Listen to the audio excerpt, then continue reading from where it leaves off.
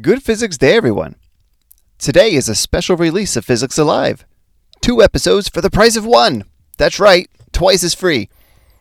The 2021 American Association of Physics Teachers AAPT summer meeting is currently underway, and each year, a handful of physics educators are recognized for their contributions.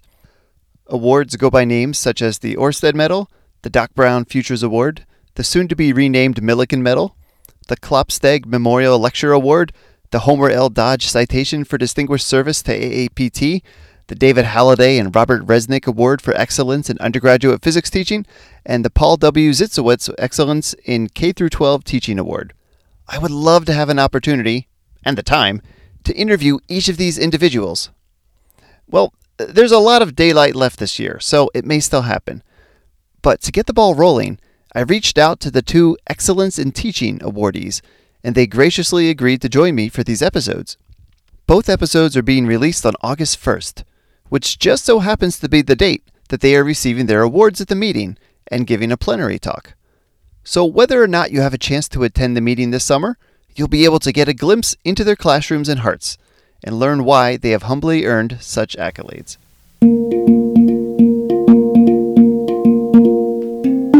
Welcome to Physics Alive.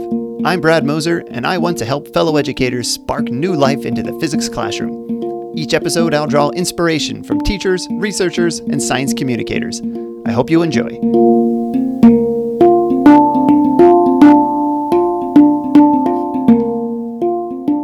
In this episode number 26 of Physics Alive, I speak with the recipient for the 2021 David Halliday and Robert Resnick Award for Excellence in Undergraduate Physics Teaching, Ann Cox. She is a professor of physics at Eckerd College. This award is given in recognition of contributions to undergraduate physics teaching, and awardees are chosen for their extraordinary accomplishments in communicating the excitement of physics to their students.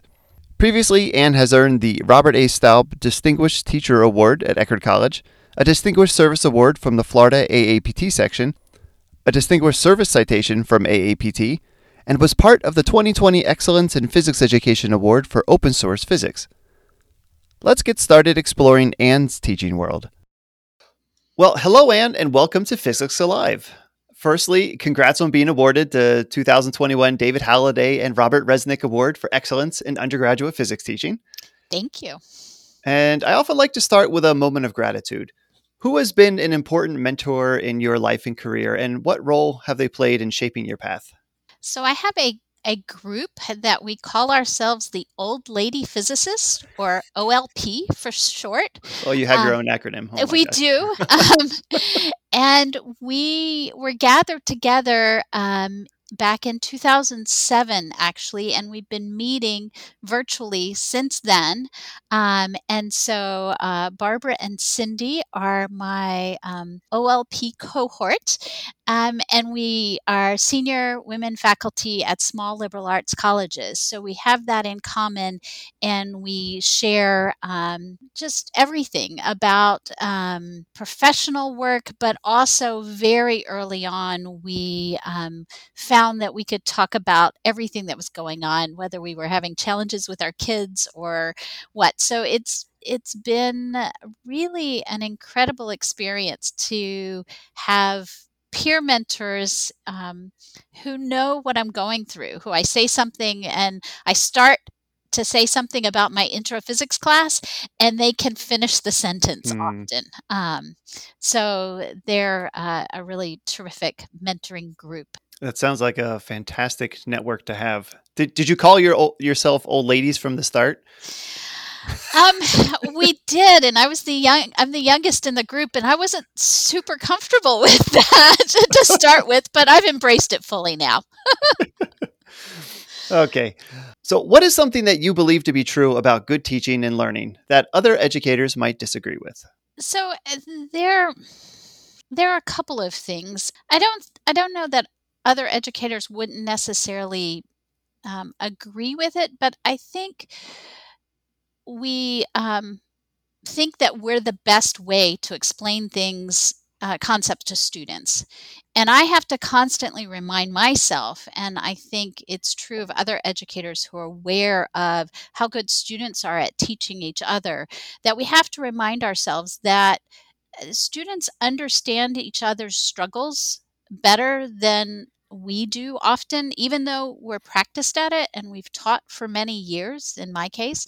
Um, that doesn't mean I know all of the ways to say things. So sometimes it's best for me to be quiet and let another student in the class try to answer the question. And they come up with something that I might have said, but they say it in just a little bit of a different way that really helps um, their peers. So that's one of the things that I think is true about good teaching. And I don't think you would have a lot of pushback from other educators about that, but I think we say it, but then we don't live it. And that's hard Hmm. for me to live as well. But I think that's something that's true. I also think that sometimes I hear that students aren't as well prepared today as they were, pick another day, 5 years ago, 10 years Hmm. ago, 2 weeks ago, I don't know. Pick your time frame.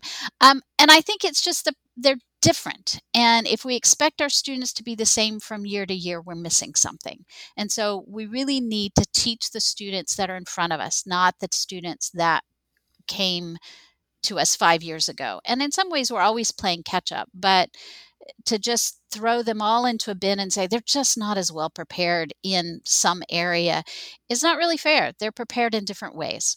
That's a great point. And this is something that came up in a previous episode a little bit. And one idea that came out of that was that, well, maybe they seem less prepared because we're often teaching the same. I mean, we teach the same things over and over again. So we see the same problems over and over again. And we might start thinking, these students just aren't getting it, but they're new students every single year. But it's definitely not just that. It's very much what you say, that everybody, students are coming in with a different set of skills than they were necessarily 20 years ago, and we have to adapt to teach to those sets of skills. So they have more of one thing and maybe less of another thing. So that's a great Right. I point. mean, teaching is fun if you're willing to teach the student that's in front of you instead of the mythical perfect student.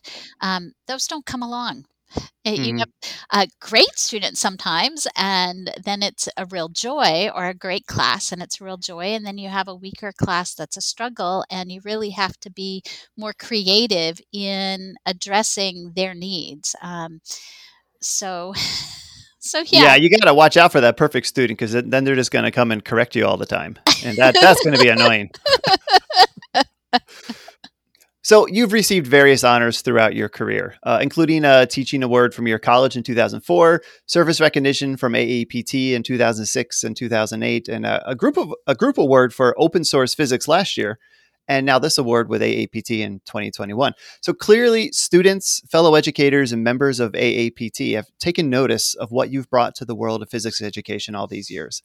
In reflecting on your career, what are some of the qualities that you find most important in your role as an educator? For me, I just really love what I do. Um, Physics teaching is fun, and that's hard for people who don't engage in this to really understand that I'm teaching intro physics every year. It's the same level. And if I were only teaching intro physics, I might have a different story. I get to teach the upper level courses as well, but it's not the same students. So it's different every time. So that's I think crucial. You have to like what you do in order for there to be any buy-in from your students. And so I really do like what I do. Sometimes I'm more successful than others. Um, and that's part of it. There are some days when it's really hard, when you just have a challenging group, or it's a slog. But in general, it's fun. You get to play with toys for your demonstrations. You get to see aha moments. It's the greatest job as far as I'm concerned. So I think that's the crux of teaching physics for me. I like the subject. I think students can understand it, even though they come to me convinced they're not going to Mhm. understand it in many cases. and and so getting them from that place of I'm scared, I'm not sure I can succeed, to the place where they actually can have some confidence. It's incredibly rewarding. I had an opportunity to speak with Brad Talbert this morning, and he's the K through 12 award winner this year, and he had a similar mentality that he thinks physics is fun, and he wants to share that fun with his students. So that's and that's a very important part for me as well, that there can be a levity to what we do, that it's not this very serious thing that it's like, yeah, we're pushing cars around and we're making graphs and we're having a good time and we're laughing and we're learning some things along the way. Yeah, there's something really empowering about tackling something that you think is very challenging and then succeeding in that, that there's really nothing better than that in building people's self-confidence, right? If you're tackling easy things and you understand it, well, it's just easy. So how hard was that to do? You don't have that sense of accomplishment. So in physics, we get the opportunity to really see students get a sense of accomplishment. So, in order to get that accomplishment, let's take a little sneak peek at your teaching life. So, what does an average day or maybe an average week look like in your classroom? Is there some kind of structure that guides the class? Yes, it's really structured in many ways. I mean, my typical class, if I think about intro or the upper level class, if it's a class that has a laboratory component, then if it's at all possible in the schedule, then I blend lecture and lab. So we go from one Mhm. to the other. There's not an artificial break. So we just have a set amount of time that we meet each week, 6 hours a week. And then when we're ready for a lab, we do an activity, and they don't actually turn out to be the traditional length of a college 3-hour lab. I might do a 1 hour activity here, another day 45 minutes, and then another day maybe a 2 hour block of time as it makes sense. um, the the key to the in-class time is that I want students to be interactive. So, as much as possible, students are going to be either reading an assignment in the book prior to class or watching videos. It's not officially flipped, I would say, because I Mhm. can't help but give some explanation in class, but I try to limit that. And so I tell my students, okay, I'm going to do my 15 minutes and I'm going to try to watch the clock, and then you're going to do some work. So you're not just sitting there. So I want it to be interactive, and it's going to be a mix of things: problem solving on the board, labs, explaining demonstrations, doing simulations, video analysis, whatever is appropriate, depending on whether we're in person or not. So, but Well, yeah. that translated uh, better than I expected when we had to go online, because I still kept that same approach. It's just the resources were all online instead of mostly not a lot of hands-on resources. Well, and you know what to do with breakout rooms at that point because Yep. groups going into activities all the time. That's what we have breakout tables in the classroom, really. Right. Right. Right. So are So you in kind of a formal studio type space? Do you actually have lecture and lab in the same space, or do you kind of find a way to make it work for you? Well, we found I found a way to sort of make it work, and then we got to renovate the building that I'm in, and I pushed for what most people would recognize as a flexible studio space. And so I don't have to switch rooms. I don't have built-in benches, and so it's been great since we've had the new space. Before, I was in a Mhm. classroom that had benches and it was tight, and we just did what we could. But in renovating the space, we are in a studio space, and some of my colleagues use it in a much more traditional format, and then some of us do a closer to a studio format. Yeah, I'm always curious about different solutions that different schools have for that because I mean, you think the challenge at a large institution is, well, how could we do something like a scale up? But the Hmm. challenge at a small institution is with lower enrollments, there may be a little bit tighter scheduling and maybe not enough faculty to cover having studio or modeling instruction type of style classes. So I'm always very interested in hearing what types of solutions folks have come up with. Yeah, it was a long time coming, and we made a case for um, the additional space and also inventing our own time slots. Nobody gave us grief about that, but we have to work Hmm. pretty closely with our colleagues in chemistry and biology to make sure that when we invent time slots, their students can still take the other required courses that they need, that they often think are more important for physics because that's their major. So yeah, it's always a balancing act at whatever institution you're in to figure it out. Most people aren't taking classes at 3 a.m. You'd have a lot of Yeah, I'm pushback not there. Yeah. teaching at 3 a.m. either. There's no Oh way. well, yeah, that's true. That's true. I forgot about that part. That's what the new hire is for. No, oh, I'm kidding. I'm kidding. No. So you've been involved with some impactful projects the last decade or two. One is Physlit Physics, where Phys-Lits are interactive physics simulations that are linked to guiding questions. That's my summary of them. Another related project is Open Source Physics, which is a collection of curricular resources that engage students in physics, computation, and computer modeling. And both of these topics will be best served with their own episode one day. But for now, I'm more curious about your relationship to these projects. What drew you to focus on simulations and computation? And how does it keep you inspired? So, what got me started in this was better use of technology. So, Mhm. when I started my teaching career in the mid 90s, which is a long time ago, um, I came to an institution that had just purchased computers. A lot of people sort of walked into something like that, and we wanted to make more use of them. And of course, we use them for data analysis with Vernier and Pasco equipment. But I also wanted to see how to leverage it to um, do a better job making my teaching more interactive, not just use computers for labs. And so as a result, I really sort of fell into some of this work with the physics folks, with Wolfgang Christian and Mario Belloni in particular.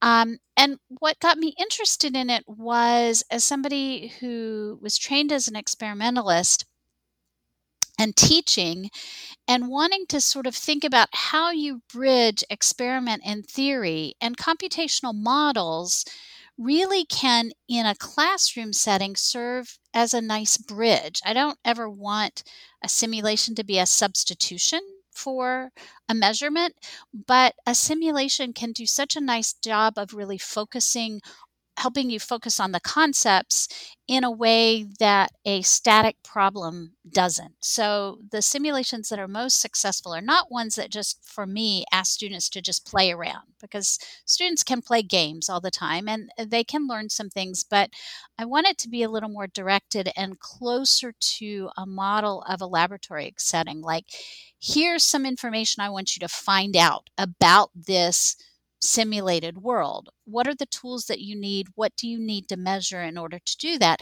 That helps you get ready for a laboratory experience. So that's sort of how I got interested in it. And then it just took a life of its own, because it's really, again, it's fun to do. It's engaging. It's another way to engage students, and it just leads to, if it's done well, I think it can really lead to a deeper and richer understanding. There, often it's more challenging for students, and so there's the frustration level you have to work around. But it's a really good way to get students to really pay attention to what you think are the important features to the physics. And it's also fun to model things with bad physics, not real physics, Mhm. and then have students analyze and say, and you just say, what's wrong with this? What model Ah, is this built on? mhm. Because you can build models that go along with the kinds of misconceptions that students bring into the classroom. So you can put that in their face and say, hey, what's wrong here? Um, so it allows you to do some additional things. So, what are some examples of how some of this shows up in your classroom today? What kind of pieces of this do you still use? So the pieces that I use, because I'm using mostly a studio format, I can go from sort of whiteboard working problems to, okay, here's a Physlit problem or a video analysis or some sort of open source simulation that we're going to take some measurements on. And or it can be a lab, it can be a pre-lab. It really varies pretty dramatically. I see them as just a tool along with another suite of tools that we have. So if I want to ask somebody to solve a problem, it's more engaging if it's an animated problem, Mhm. right? And so if I want to get people ready for a laboratory setup, then I can set up I can use a simulation that does that. Sometimes I use it in the preparation for class. Sometimes I use them as homework assignments. It really just varies. Do you use FETs? I do. I do use them as well. Yeah, I like them too. I use them as demonstrations in particular because they're more open ended. So they work Mhm. nicely for demonstrations, and you can set up mini labs with them as well. So yeah, I use them.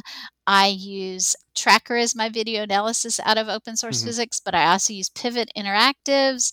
It just Oh my, you use depends. everything. Goodness.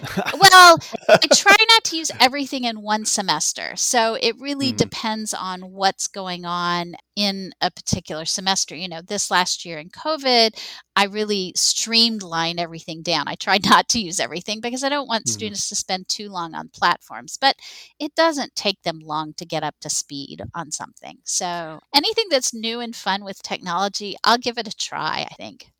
I'm a little bit afraid of this podcast in general for me being sort of like a candy store of oh I want that, I want that, I want that, and that's not effective either. At some point, you Right. find what are the tools that work best with what you're trying to do. So it's Right. not starting with the tools and now let me design a class, but I want to. This is what I want to do in my class. What tools can best help get me there? And there's probably multiple that will do that. Right. And so certainly when teaching through COVID, I really, like I said, narrowed down. But then also when I was thinking about my physics one versus my physics two, what are the appropriate tool sets there? And then as I go to the sophomore level, waves, modern physics type class, what tools am I going to use there? So I tried to think about that instead of doing the candy. Although sometimes you can't help yourself. There's one that you really just want to use and you haven't taught that they haven't seen that interface before and you're like that's okay, it's worth the Mhm. 5 minutes that it's going to take them to learn what they need to because this is so great.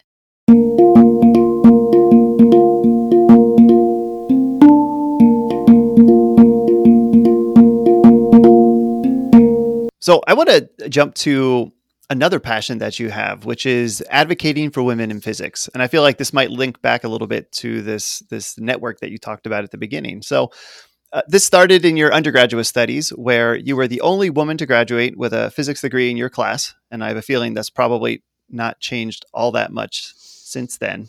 Although I just talked with the Step Up folks last week, so it looks like there's some great things going on in that realm.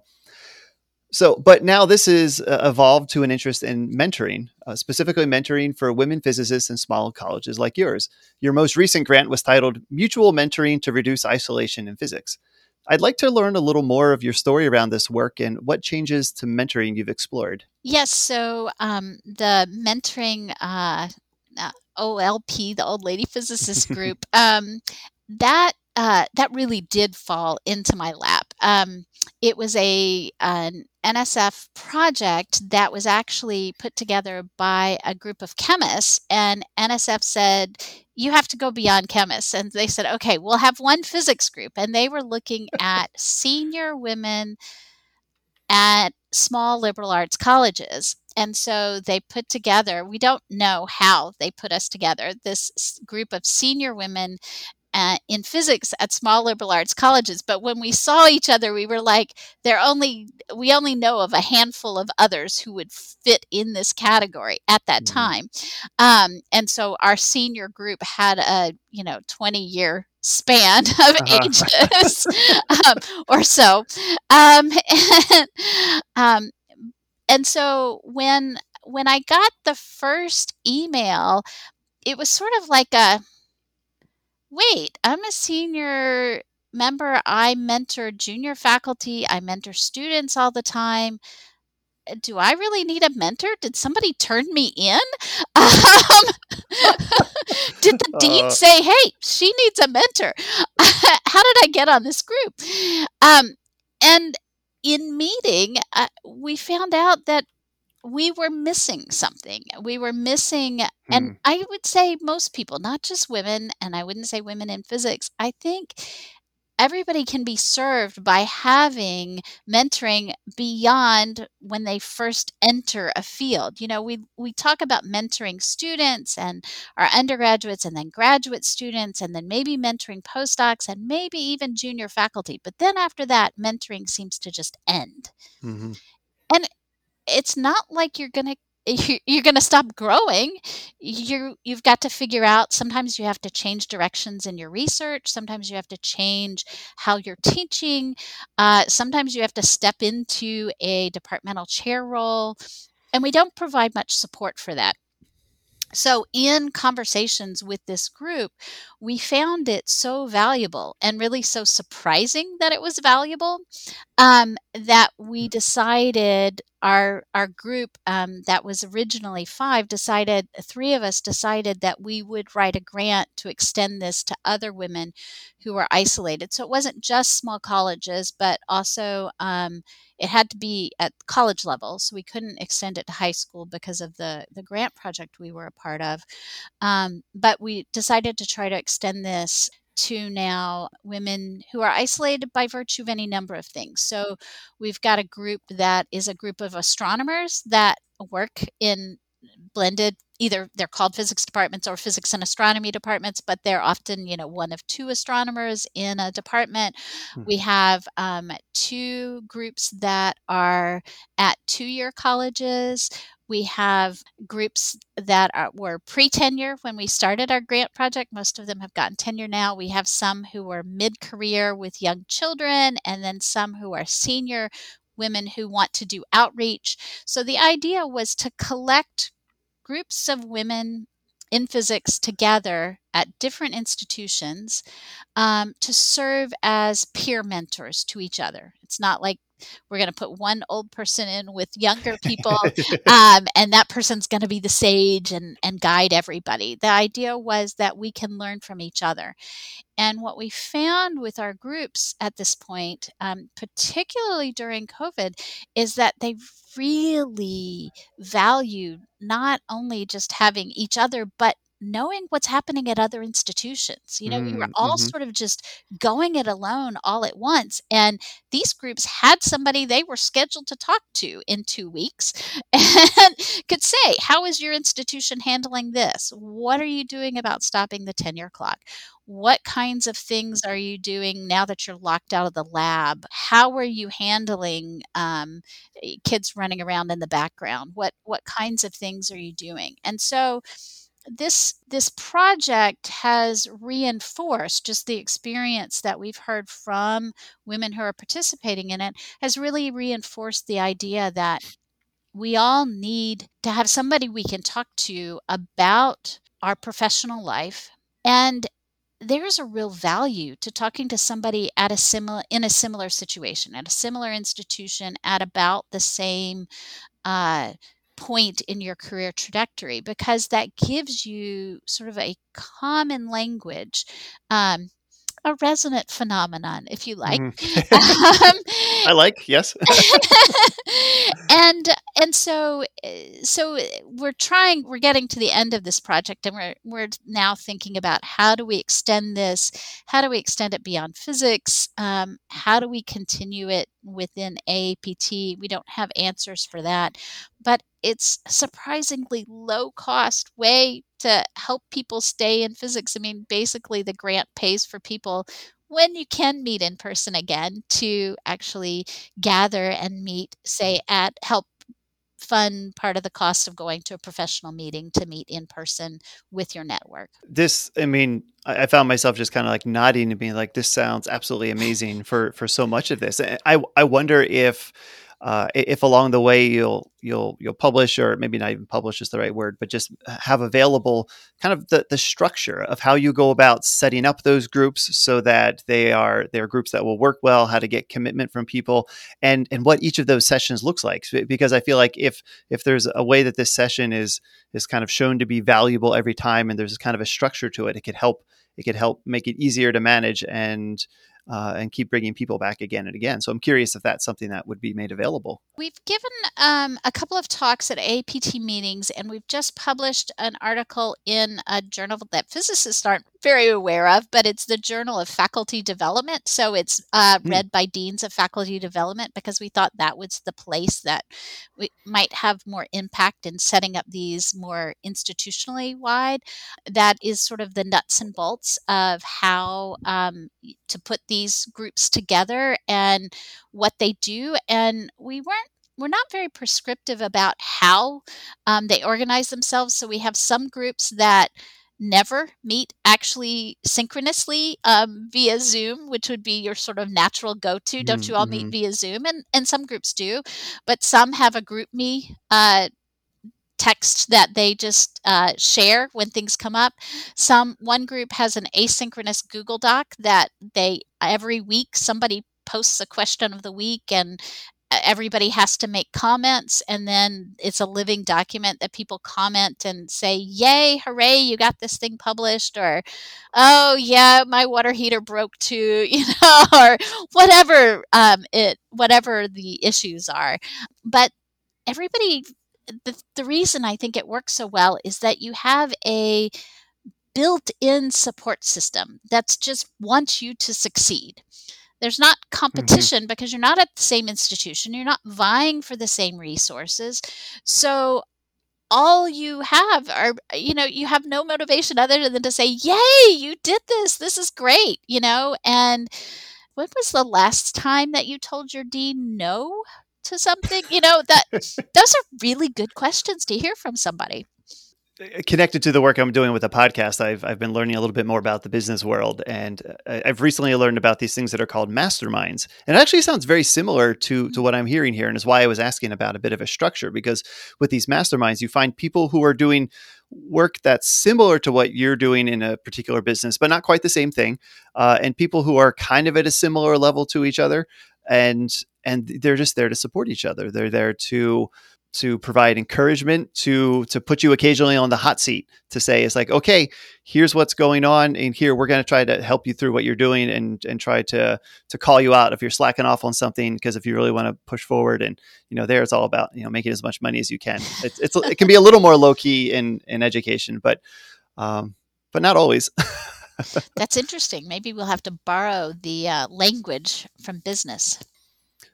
So I've been focusing on some of your bigger projects, but I'd like to give you an opportunity to share something else you're working on. One of the things along the lines of fun in physics is that, and a lot of physicists are doing this, but I've just been enjoying being a part of a growing makerspace on the campus. So I'm the faculty sponsor of my campus makerspace, which is fun. I'll learn new skills each year just to keep me current with my makerspace.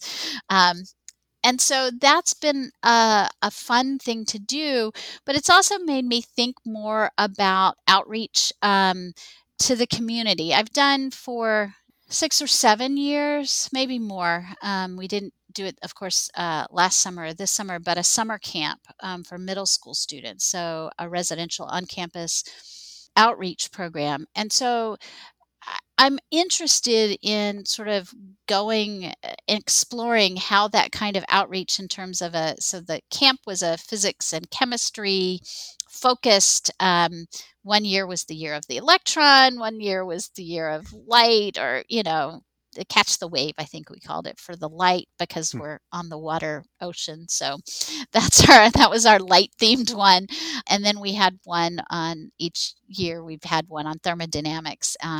So that's the more academic side. But what I'd like to do is think about how we in the physics community can leverage the informal education that a lot of people have done a great job of, and tie that to what can happen in a makerspace to help build Hmm. sort of middle school age students' confidence in doing things hands on, getting some experience using tools and thinking about, sending a makerspace like truck out into the community and do some kind of work like that. So I haven't done any of that yet. I'm just trying to think about how to marry those two interests that I already have of the middle school outreach and the makerspace, and how we in the physics community we've done a lot of that, but how we can better connect it to younger students so that coming into a lab will feel really familiar to them and like a home space instead of oh, I don't remember what this tool is called. And then they can feel already at a disadvantage, right? If they don't know the name of the tool or that a tool exists for something, then they're already at a disadvantage. And coming into a lab is going to be have an additional barrier for them. So now if they break their lab equipment, they can fix it themselves. Right, exactly. That's the job, right? Right. Exactly. Yeah. No, that's a great project. I mean, these maker spaces are really sort of coming into their own now, and I think physics is a perfect place to start introducing them and some of the engineering aspects. And of course, none of us physicists are really trained all that much as engineers, so there's more we need to learn there. But is so going to be a maker space workshop for AAPT? Is that something that happens? I think there have been some in the past. I've That's a good question though. I don't know a makerspace focused one. I know that it gets connected to the advanced labs effort, which I'm also involved in with AAPT. So there are some folks who are involved in an advanced labs because they are the lab support folks at larger institutions, so they often are tied in with the makerspace as well. But it would be probably a good idea to have something that's more explicitly makerspace focused for physicists to say, what should a physicist be doing with a makerspace to integrate what can happen in the curriculum and leverage it? All right, I'll put my listeners on that one. There you go. You There have a you task. go. Somebody out there who's really excited about that. Yes. Okay. I'd like to tie up our conversation about your experiences and projects by reimagining the future. What do you hope to see next in the world of physics education?